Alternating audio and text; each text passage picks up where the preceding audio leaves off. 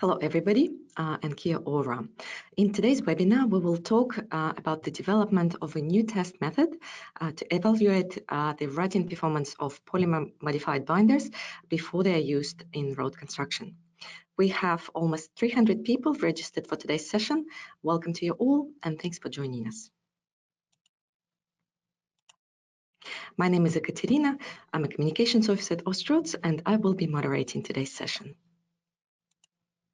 First of all, I would like to acknowledge the Australian Aboriginal and Torres Strait Islander people as the custodians of the land from which we are broadcasting today.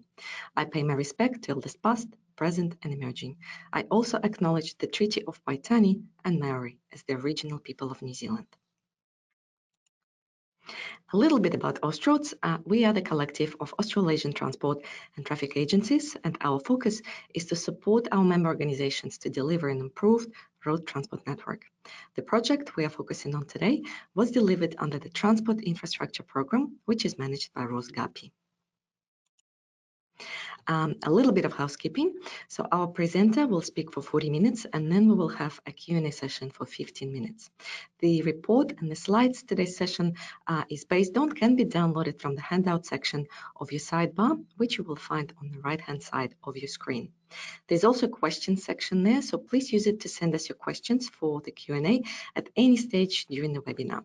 If your question relates to any particular slide, please include the slide number in your message to help us answer your question as best as we can. You can also use that same questions box to let us know if you have any technical problems. But just a quick tip, if you lose sound or your picture freezes, the issue is most likely with your connection. So closing your browser and rejoining the session via your email registration usually helps. This session is being recorded and we will let you know when the recording is available on our website. And if you listen to podcasts, you can find Austroads in your podcast app. And our presenter for today is Jan Choi. Jan is a senior technology leader at the Australian Road Research Board. Over the past 15 years, he has been contributing to numerous Austroads research projects on bituminous binders, including the development of Australian performance-based tests and specifications for binders, long-term aging tests for sprayed seal binders, crumb rubber binders, and warm mix asphalt technologies. Jan has been involved in the preparation of over 25 published Austroads technical and research reports on these topics. Welcome, Jan, and over to you. Hello, everyone. You see the my slides? Yep. Yes, we can see you and hear you well. All right. Thank you very much, Katrina. Yes, thank you. Thank you, everyone, for joining my presentation today. Hopefully, this is an interesting one. Let me start my presentation by introducing the project team first. Okay. The project team consisted Austroads project manager, John Esnop from DOT Victoria, technical leads at ARB were myself and Dr. Robert Urquhart, who was also the quality manager of the project. The review team and technical guidance team consisted Austroads Bituminous Surfacings Technical Group, BSTG, and then Pavement Task Force. Bit of introduction to the BSTG. It includes a number of SRA members representing different road agencies in different regions, which includes New Zealand.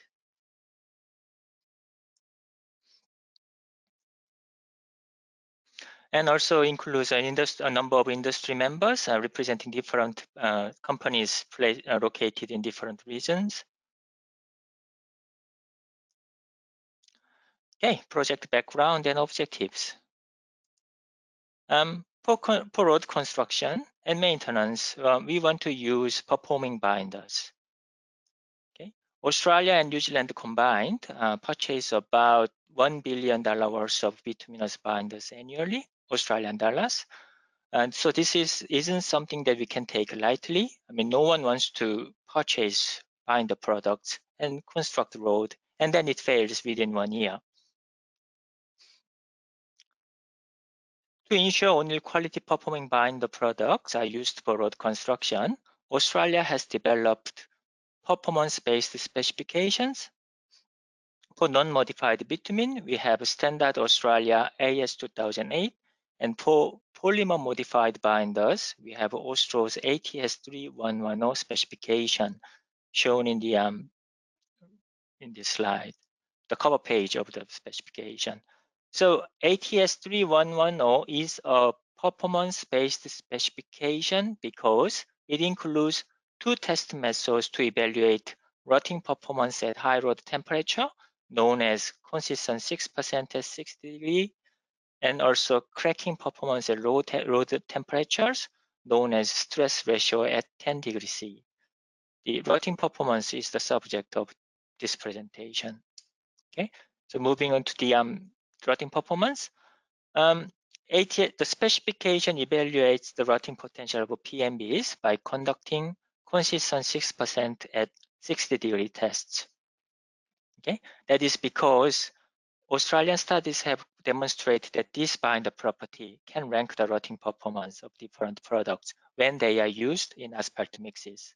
So the graph shown in the slide is just one example that how the binder property is related to the asphalt mix performance depending on the number you get by conducting the binder test.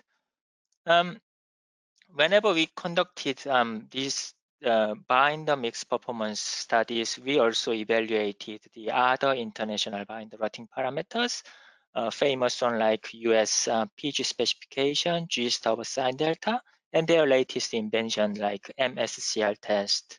So we continue using the consistent 6% property because we found that is better than other parameters. Okay. Currently, consistent 6% test can only be conducted using the ARB elastometer. It is a purpose-built test used in Australia and not anywhere else. New Zealand, this device is not used in New Zealand as well. Okay, that may be the trouble. So the test itself, the consistent 6% test itself has no issues as a robust rotting performance indicator, but the device, the ARB elastometer, is not manufactured anymore. A company called ARB System used to be its sole manufacturer, but their position was that the number of expected sales of device cannot justify the investment required. That was pretty convincing reason, because no companies would be interested in manufacturing some products that they cannot sell. Right? That's simple as that. So even though the elastometer, the functions of elastometer has been outstanding, we have to say goodbye to the elastometer, whether we like it or not. Okay. So that's where this project came. So we know the importance of measuring the rotting performance before the construction, but the device is not available to conduct such test. So therefore, we want to find an alternative sustainable test device which can conduct the same consistent 6% test so that the rotting performance of PMBs can continue even though elastometer becomes obsolete in the near future.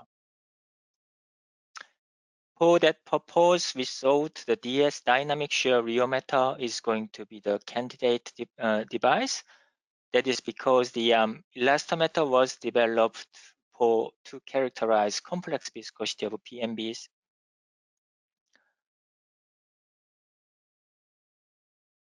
Complex viscosity of PMBs, whereas DSR was also developed for the same purpose to measure the viscoelastic property of different materials.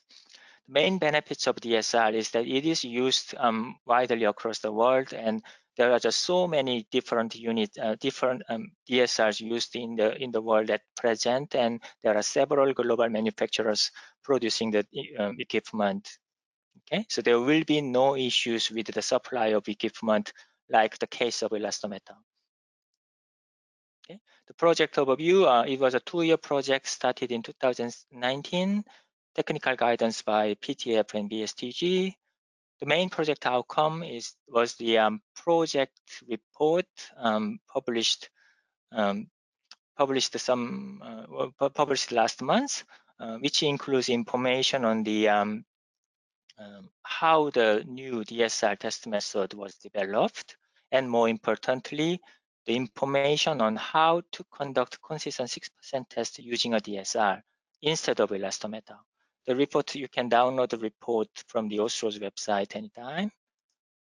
And the project also included some extra tasks to update the following 4 OSRO's test method. The main point is that you can download all these new versions of test method from the OSRO's website.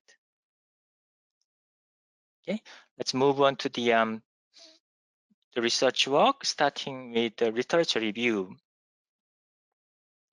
So the idea that the DSR test property may be able to be related to elastometer was not new.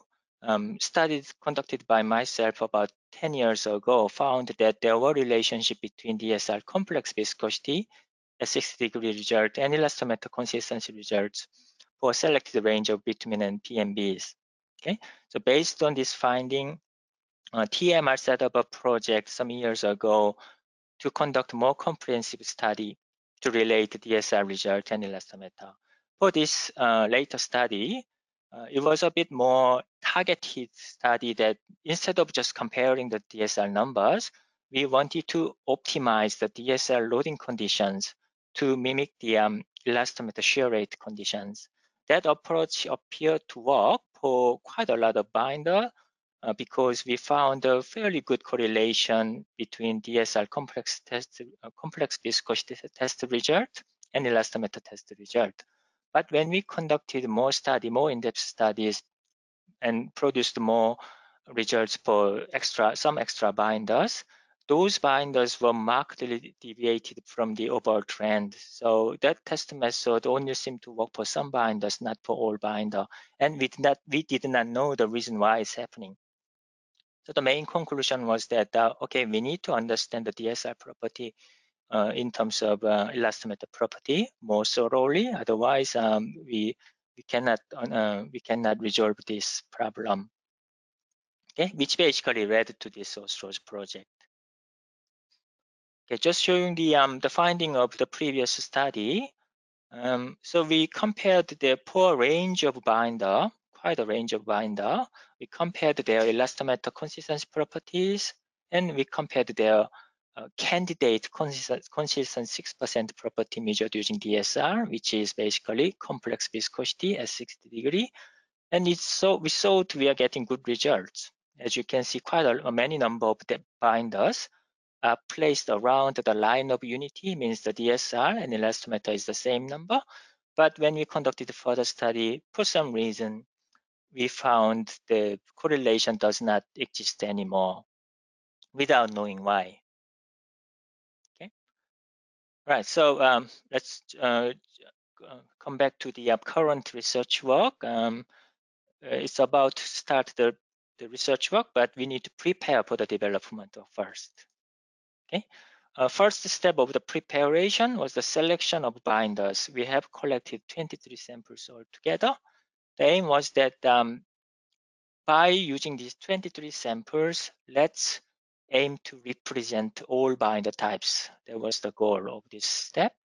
So the binder set included all ATS Australian standard grade PMBs, which includes 8 samples of asphalt grade PMBs such as A15E or A35P, another 8 samples of sprayed sealing grade PMBs known as S10E, S45R, etc. And we check the conformance of these grades because we need to make sure these samples are appropriate to represent their grade. And most of the samples conformed. But we found some products were non-conforming, but thought that that actually is going to be better for research purpose because we want test method works for all binder, not just conforming binders. So we included these samples even if they are non-conforming. Included 3 lab blend chrome rubber binders. Rubber content range from 9 to 18%. These are very just common type of binder and is used widely across Australia. So we have to include this type of binders. And their use is expected to increase in the future because of the sustainability issues, which is hot in Australia at the moment. We have included 2 Australian standard conforming bitumen samples, class C170, class C320, to represent non-elastic binder. The elastometer tests are normally not required for bitumen samples, but we included bitumen samples nonetheless because we thought it can represent the ultimate case of low modification, which you can call it a zero modification. Okay. One unclassified binder product was included in the binder set, named Binder H. It was a binder modified with waste plastic and chrome rubber binder. This type of binder is not currently specified in the standard, but it may be included in the future because it is currently used. Included one experimental binder. I just named it Super Elastic. It was a binder specially formulated to represent an extremely elastic material. It was manufactured by adding quite an amount of oil into a commercial S25E binder, which is quite elastic, very elastic, but by adding oil into it, we made it more elastic as well as very soft. That is the property that is normally not observed for common type of binder. So we created this fairly unique binder to make sure the test method works for all binder. Okay, now the sample is ready. Move on to equipment. For the elastometer test, obviously we use standard equipment available at the laboratory. It's routinely been checked for its accuracy. It's all good. And this device was used for the previous TMR DSR elastometer study. So we thought this is a good device to use. All elastometer tests were conducted as per the standard, except that tests were conducted in triplicate instead of normal duplicate or even singlet, just to make sure. DSR. We used an Antonpa DSR MCR302 for this project. It was a DSR purchased by ARP in 2017 before the project was set up. Okay, it was a mid-range model among Antonpa's DSR range and was recommended by testing of binders. The model was launched in 2011, so it's not like anything like their newest model or anything. It's a very common model. And one of the goals when we conducted the research into DSR, one of the aim was to use only standard manufacturer supplied components. Okay, for research purpose, you can always use custom order parts, but we thought that's the contingency plan. We should focus on the standard first, and if it doesn't work, move on to custom order. But that didn't happen for this project. We thought it's a mid-range model developed a decade ago, so their function would be very similar to the other DSRs available in Australia, which were sold by different companies, namely ANZTEC Group and TA Instruments. They are all operating in Australia. Okay, the equipment ready. Now moving on to test specimen size and setup. Right.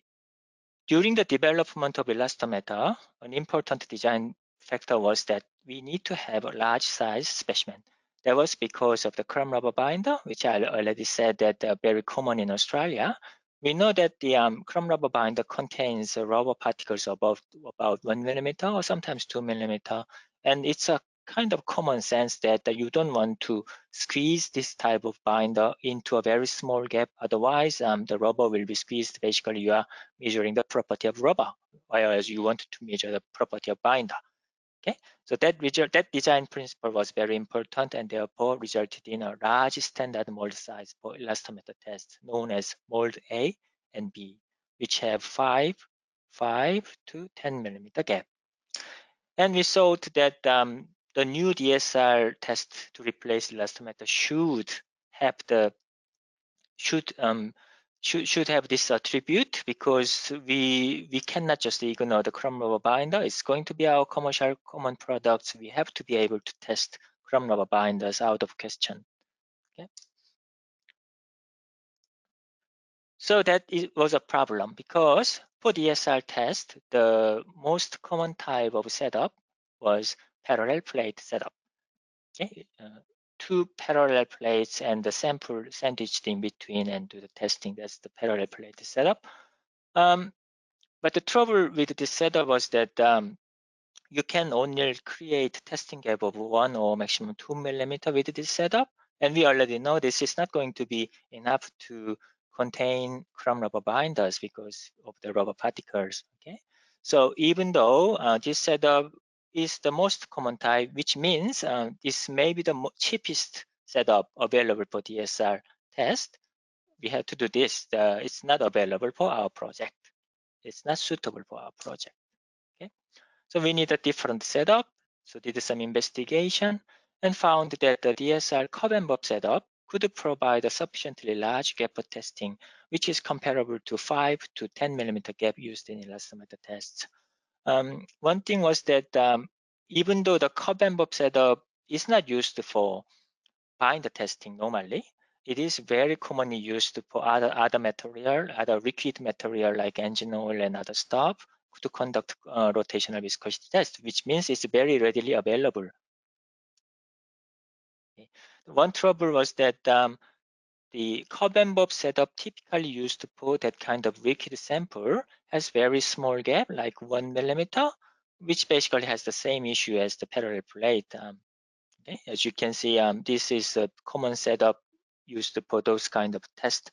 But by just replacing this bob with a smaller size bob like this, you can create a large gap, about 6 millimeter, no problem, very readily. Okay. So this idea is not new, and I have found that some studies conducted in the US for the purpose of characterizing crumb rubber binders used exactly the same idea. So it wasn't me thinking the same thing. Other people also thought the same thing. Okay. The chosen setup for the project was therefore a curve and bob setup that provides testing gap of 6.1 millimeter, which I thought is very comparable to 5 to 10 millimeter gap in elastomer. And this one only used standard accessories supplied from the DSR. So 29 millimeter cup, which is a standard testing part, and 17 millimeter bob, which is also a standard testing part. And by combining these two, you have a curve and bob setup of 6 millimeter, which is standard setup because you use the standard components. Okay, so the setup is ready. Move on to test loading mode. During an elastomer consistency test, a constant shear rate, typically 0.1 reciprocal second, is applied up to a desired preset strain level of 1. This type of chosen because PMBs generally shear rate dependent properties because they are non-Newtonian materials. The use of, by using a constant shear rate, we thought we can normalize testing conditions so that we can compare binder A to binder B under the same condition. We are comparing apple to apple. If shear rate changes during the process, then things get complicated. We thought this is a better approach. For elastomer tests, normally the target shear rate, say 0.1 reciprocal second, is achieved within 0.2 seconds of starting a test and keep the shear rate to plus minus 5% of the target level, which I thought was a fairly accurate control, knowing that elastomer was developed about 40 years ago. And the question was whether DSR can do the same. And the answer was, not only can do the same, actually can do better. So the shear rate control graph you are looking at in this slide, that the red curve is the elastomer shear rate control. As you can see, the moment the test started, the loading started, the shear rate jumped to its target value as planned and maintained a little bit of noise, which is small fairly, to the end. Okay, whereas DSR, you can see that it has achieved the target shear rate almost instantly, much faster than elastomer. And what is remarkable is the noise during the test. And to the end, as you can see, the shear rate is almost like a static, which is basically desired. And if I would be really happy if this could be achieved with the elastometer device. Yeah. Okay, so the DSR, although it was not developed for this type of loading, DSR was originally developed for up and down sinusoidal oscillation loading, but it's robust enough to control this type of loading, no problem. Okay. Just a reminder that you can send your questions to the question mark below. Okay, so moving on to the development studies. Right. Now the test equipment and binder samples are ready. We have a standard elastometer, and we have a possible future elastometer. And we have 23 samples to validate whether this works. Okay. We thought that we need to develop the new DSR procedure step by step, starting from stage 1, could be optimization process. These are basically trial and error approach using some selected binders from the binder set and try various different procedure until you think that you have a procedure that is promising. Once you have done that, then you can move on to stage 2 and validate the proposed procedure using the full range of binder set.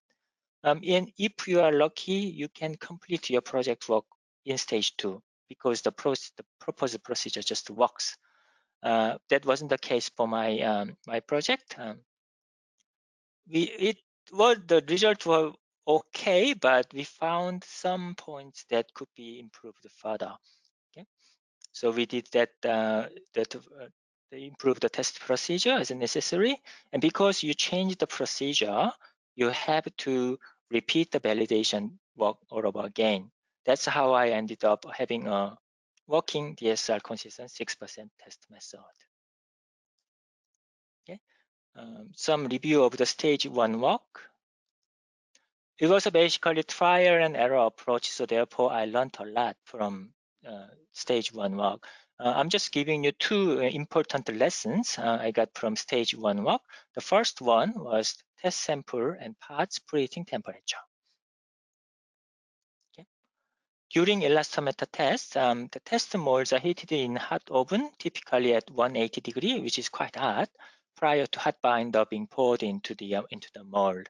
This was obviously to ensure that the binder sticks to the metal surface of the mold better, because we know that binder sticks when the things are hot. You don't expect that binder sticks well to cold metal surface.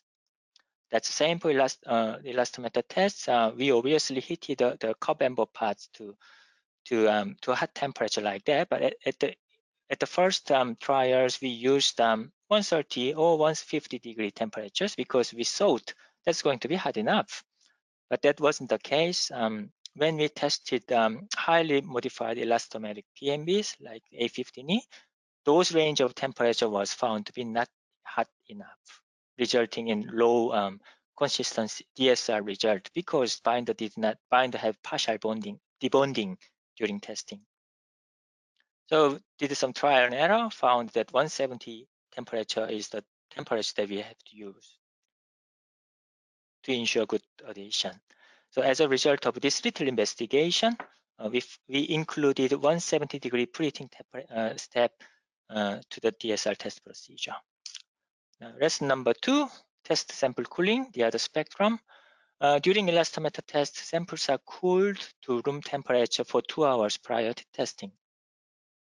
When we conducted some initial DSR tests, I thought I can just skip this process because it take up time quite a lot. By not doing it, I thought we can finish the testing quicker than the other case, which is desired for routine testing. Now, when that happened, however, when we used this approach to test A35P grade PMB, which contain EVA polymer, showed that the polymer in this sample crystallized during the elastometer cooling step. Okay, that's the nature of the polymer, EVA polymer. Now, because for DSR test, we did not cool the sample. The same binder did not have polymer structure in it. So therefore, even though it appeared to be the same sample, DSR results were much lower than elastometer result. And we figured out that that was because of the polymer crystallization. So whether you like it or not, we had to include a cooling step into DSR test procedure. And from some trial and error tests, we found that doing it for 15 minutes is enough to mimic the 2-hour cooling period in elastometer. Okay, that resulted in an inclusion of a cooling step to the DSR test procedure. Okay, so that's how we found some appear to be promising test procedure for stage 2. Okay, so based on the stage 1 finding, we thought the following procedure should work. It's a curb and bob setup using a 6mm gap and use constant shear loading mode directly replicating elastometer shear rate loading mode, and include 170-degree preheating step as well as 20-degree cooling step. And when you get the result from the DSR test, you calculate the result. You calculate consistent 6% result exactly the same way as the elastometer consistent 6% result. Okay, so we are confident that this will work, so we initiated the 23 binder validation study, and the result was this. Okay, so for 23 binder samples, which is represented by each data point, we have elastometer consistency result, and we have candidate DSR consistency 6% result. Okay. I added some information on data points, some interesting data points. For example, these two binders, A35P and A15E, these are two binders that were used for the previous TMR DSR elastometer study, which did not show good correlation. Okay, so by using this new DSR test method, I was able to make the produce a DSR result which are matching to elastometers even for these two binders. Okay, so that means we probably resolved the problem. Okay. Some other interesting data points, like these two data points, these were commercial product, one A15E and A10E. And when we prepared these samples, we found that there were some polymer lumps, noticeably big polymer lumps, which could not be dispersed back into the binder. The standard Ostro's test method says that if you see that kind of thing, stop testing and basically discard the sample. That was how it was. But for this project, for research purposes, we included these two samples because we thought maybe it would be nice if the test method works for the polymer segregate susceptible binder as well. So we included these two binders regardless, and the R-square value is the case to include this appear to be strange binder. Okay. The binders a bit deviated from the other trend. That means that actually the polymer segregation can affect test results. Okay. Now, so as you saw from the previous graph, the correlation was excellent. R-square of 9.9. That's probably the highest you can get. But I wasn't too happy with one thing, that the DSR test result on average was 14% higher than matching elastometer result. I know this because the slope of the fitted line was 1.14, whereas the slope of a line of unity has a slope of 1. Okay? And thought about it and thought that ideally it would be nicer if DSR test could produce the result which are numerically identical to elastometer result. So therefore, we thought there is a room to improve by conducting some further work. So we move on to stage 3.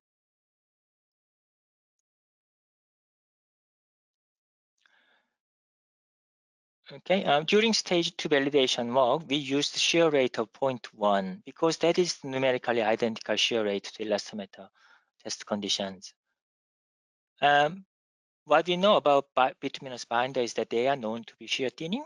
So therefore, we thought that, okay, instead of 0.1 shear rate, maybe we can use a slightly faster shear rate. If we do, then the result will be lower. That means we can approach the elastometer number.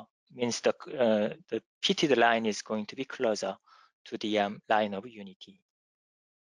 So conducted some preliminary tests and found that it appears that 0.15 shear rate, which is only slightly faster than 0.1, should be able to produce the same numerical result as elastometers. So that was the only condition required for changing. And while the other test conditions like sample cooling or preheating remain the same. But still, it's a different test conditions. Therefore, we have to repeat the validation study. So this is the result of the second round of validation. The same way, it's the same way as the previous graph, that the elastometer is on your x-axis, whereas the DSR consistency result on y-axis.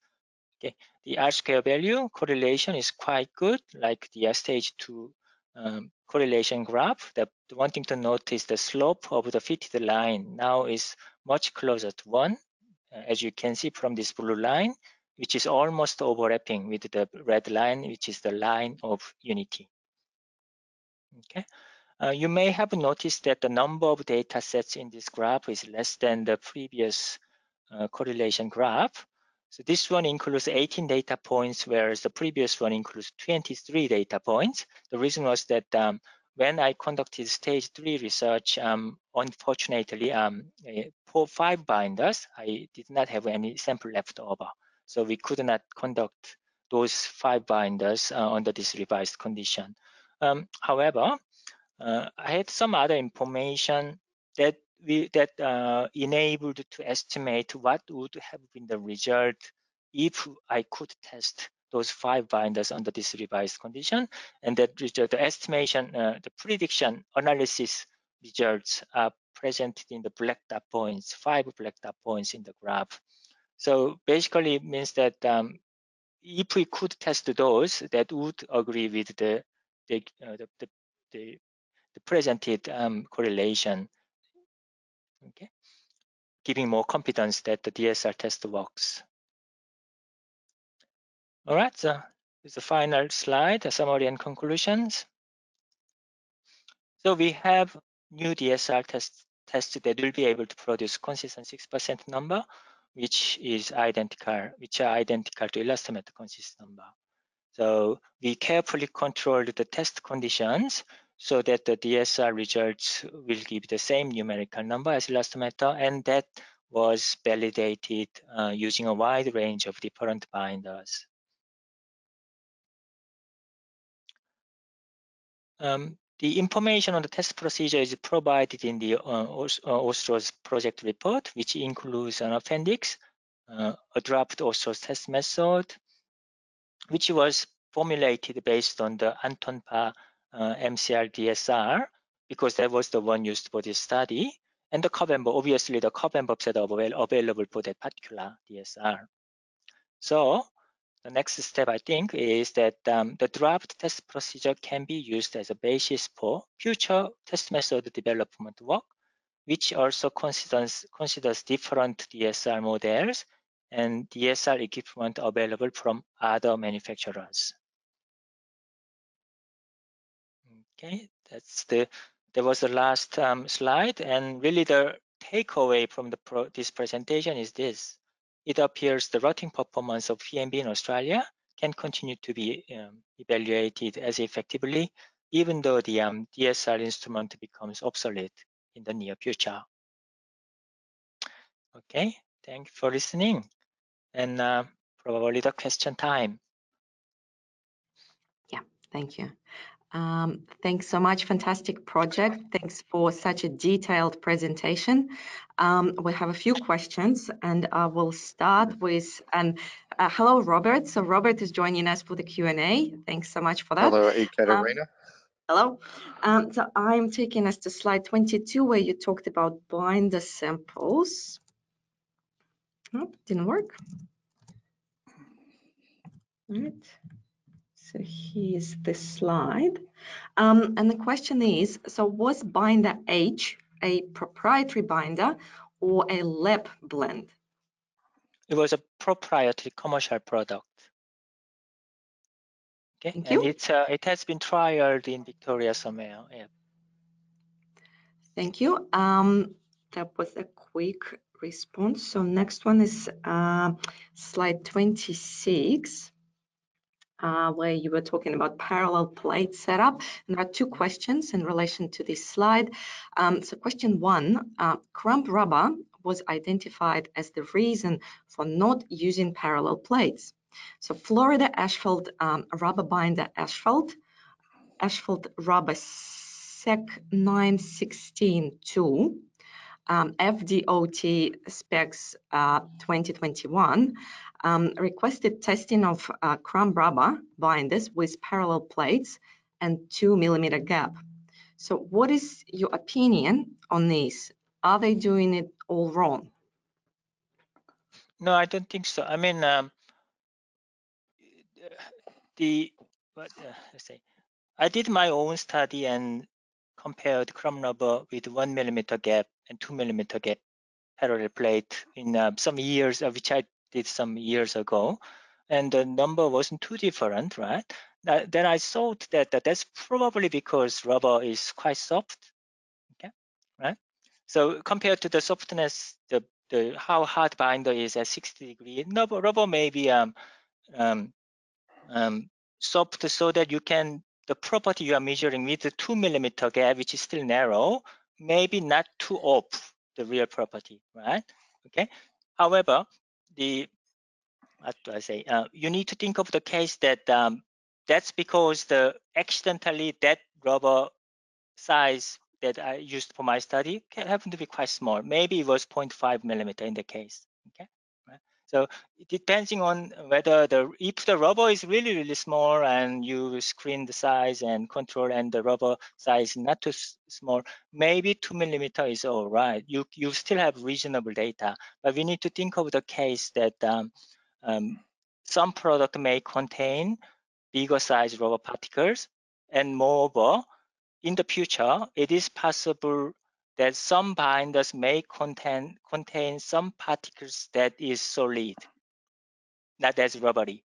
Okay, right? So for that reason, including overall, we thought it is much better to aim for the new DSR test method to have a large gap instead of 2mm, which may or may not work depending on the type of material. And it wasn't too hard to find the setup that is providing much larger gap than 2mm. Okay, that was the reason we chose the Cobb and Bob setup for my project. Okay. Thank you, Yeah, Jan. Robert? Ekaterina, I'd just like to add something. As far as I remember, the size of the rubber used, particularly in the US, varies quite a lot, with California using very large size rubber, Arizona a bit smaller than that, which is larger than the size that we use. And Florida, I think, even uses a finer rubber, so that using a 2mm gap with a finer rubber, as Young said, probably won't make as much difference. But if you use a very large Californian rubber, it's better to have a wider gap. Thank you, Robert. And the second part of that question, so non-homogeneous binders can easily separate within the large mass used in the test, which runs for a long period of time. So what's your opinion on testing new binders with recycled materials that are prone to separation? That's going to be a big trouble for all recycled the different type of modifier. For the in case of the Australian practice is that for the crumb rubber modified binder, you need to constantly circulate the binder in the tanker, the transport tanker, so that rubber what is called is like a flowing. Rubber is flowing inside the binder. That one you can Robert can add in a more professional opinions on that one. I think there might be different degrees of non-homogeneous binder. I mean, this test isn't very long, and the sample essentially cools down to 60 degrees, which will stop any sort of segregation in the test. If a binder's that prone to segregation that it'll segregate within minutes, it might actually really be hard to use on the road, because you might end up with a layer of molten plastic on the top and bitumen down the bottom, and it mightn't be possible to spray it. But in terms of the half an hour that it takes to do the test, you would hope the binder was stable over that time period. That's right. Yeah, I misunderstood the question. I thought you are talking about the segregation during transport, but actually, you are talking about segregation during testing. Yeah. Okay, yeah, I got it. Yeah, that's right. Yeah, I mean, once the sample is poured into the sample and and we need to lower the temperature as quickly as possible. And the DSR temperature control system is fairly robust, and it doesn't take too long to lower the temperature. With that much speed, I assume, because we know the chrome rubber is not like a chrome rubber has similar density to the the binder. So therefore, I don't think it's going to separate that quickly, right? But for the case that you use some different type of modifier, like waste plastic, which will probably more susceptible to sink or flood or something, then you have more worries than just conducting tests. That will cause the transportation and other the explosion of the tanker or things like that. So that's a bigger worry than how to conduct whether the test result is reasonable or not. Thank you. A couple of questions in relation to binders for rutting. So, do you have any rutting measurement available for various types of binders? And what is the best binder for rutting? Maybe we go to the slide. Which one? What was the slide number? Was slide 14. 14. Here we go. Yeah. So just for the sake of rutting, these are the Australian grade, but I mean, in general, these are very hard bitumen, very highly modified SBS PMB. Where's A35P? There must be somewhere. There's okay, I think this either this one or that one. The A35P, which use plastomer modifier instead of elastomer modifier, are those that will be very good at rutting. Very good at stopping rutting. Yep. In a broad sense. Yeah, in terms of Young's question, we've actually tried to calibrate the elastometer with a number of different asphalt mix designs, and over the years we've done a correlation between consistency 6% and asphalt wheel tracking by the Cooper's wheel tracking test in about 6 asphalt mix designs. And if you look at that slide, there's a reference where Young's summarized all the results.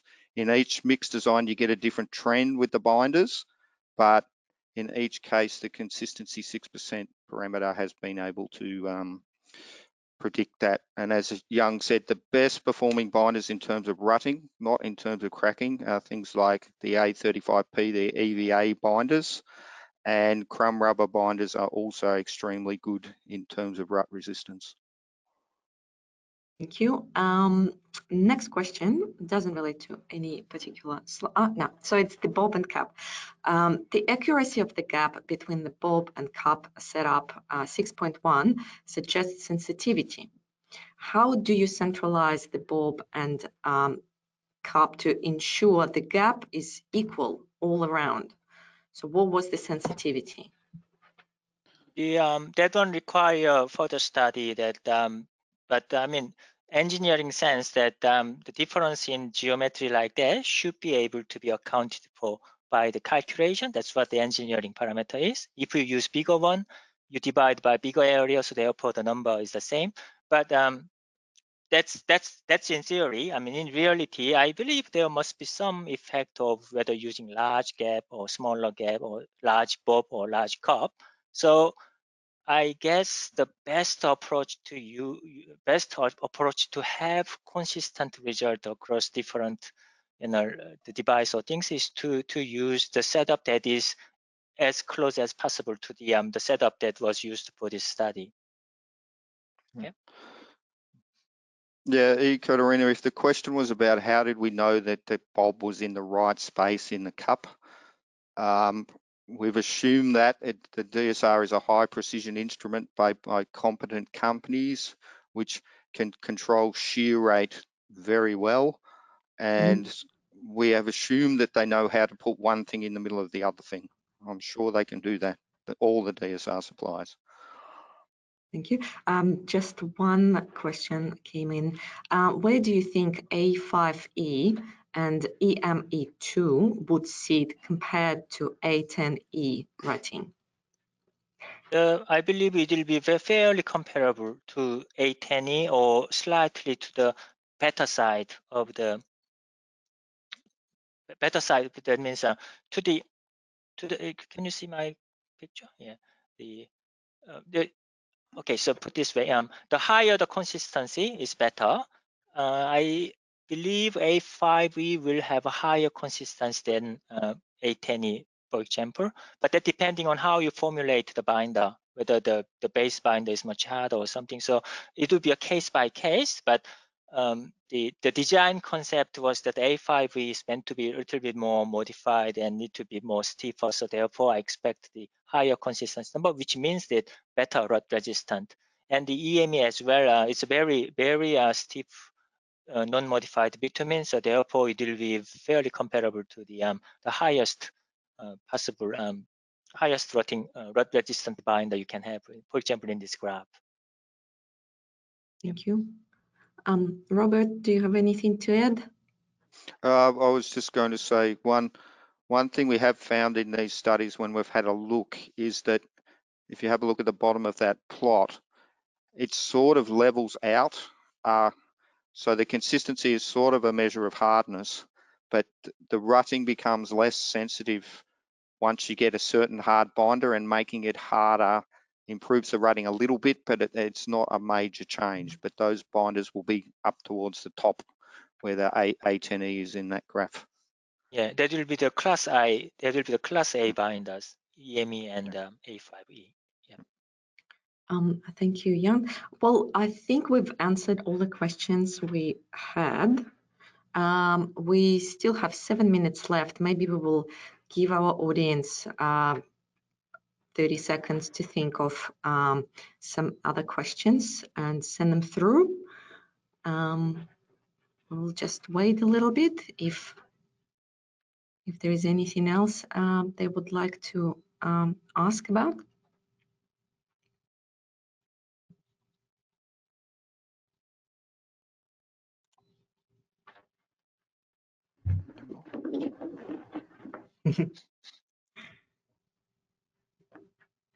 I think the presentation was so detailed that you've covered it all. Yeah. Well done. Okay, so no more questions coming in. Thanks so much, Robert and Jan. I will just change the slides towards our future webinars. So this one, so you can see all our scheduled webinars. Yes, people just sending through their thanks for organizing this presentation. So again, thanks so much. Thank you. All right, so you could, yeah, Thank you. you can, so you can see all our future webinars on your screen. I just wanted to draw your attention particularly to one session that we will have on the 6th of October. We will talk about new specifications for crumb rubber binders for use in asphalt and seals. And for more information and to register, please visit our website. Just one more question came in. Have you tested hybrid binders containing both elastometers and plastometers? Elastomers and plastomers, sorry. Both elastomer and plastomer. I'm not sure whether they. Yes, we have. the special binder that was a mixture Right. of crumb rubber and waste plastic. The crumb rubber is an elastomer and the waste plastic is a plastomer. So yes, we have done one. Yep. Yep. Yeah, we have done one. Yeah. Yeah, thank you. And one more question. So slide 14. Slide 14 again. So what is the percentage of SBS in 10E binder? S10E, A10E, A10Es 10, typically, 10E, yeah, yeah. typically 6%. got between 5 and 6%. Yep. All right. Okay. Thank you very much. And I think we can finish for today. Thanks again, everybody. As usual, when we close out today's session, a questionnaire will pop up on your screen. So please take a couple of minutes to let us know what you liked, what you didn't like, and what suggestions you have for future webinars. And once again, today's session is being recorded, and we will let you know when the recording is published on our website. Thanks again. Stay well and safe, and enjoy the rest of your day. Thank you. Thank you very much, everyone. Thank you.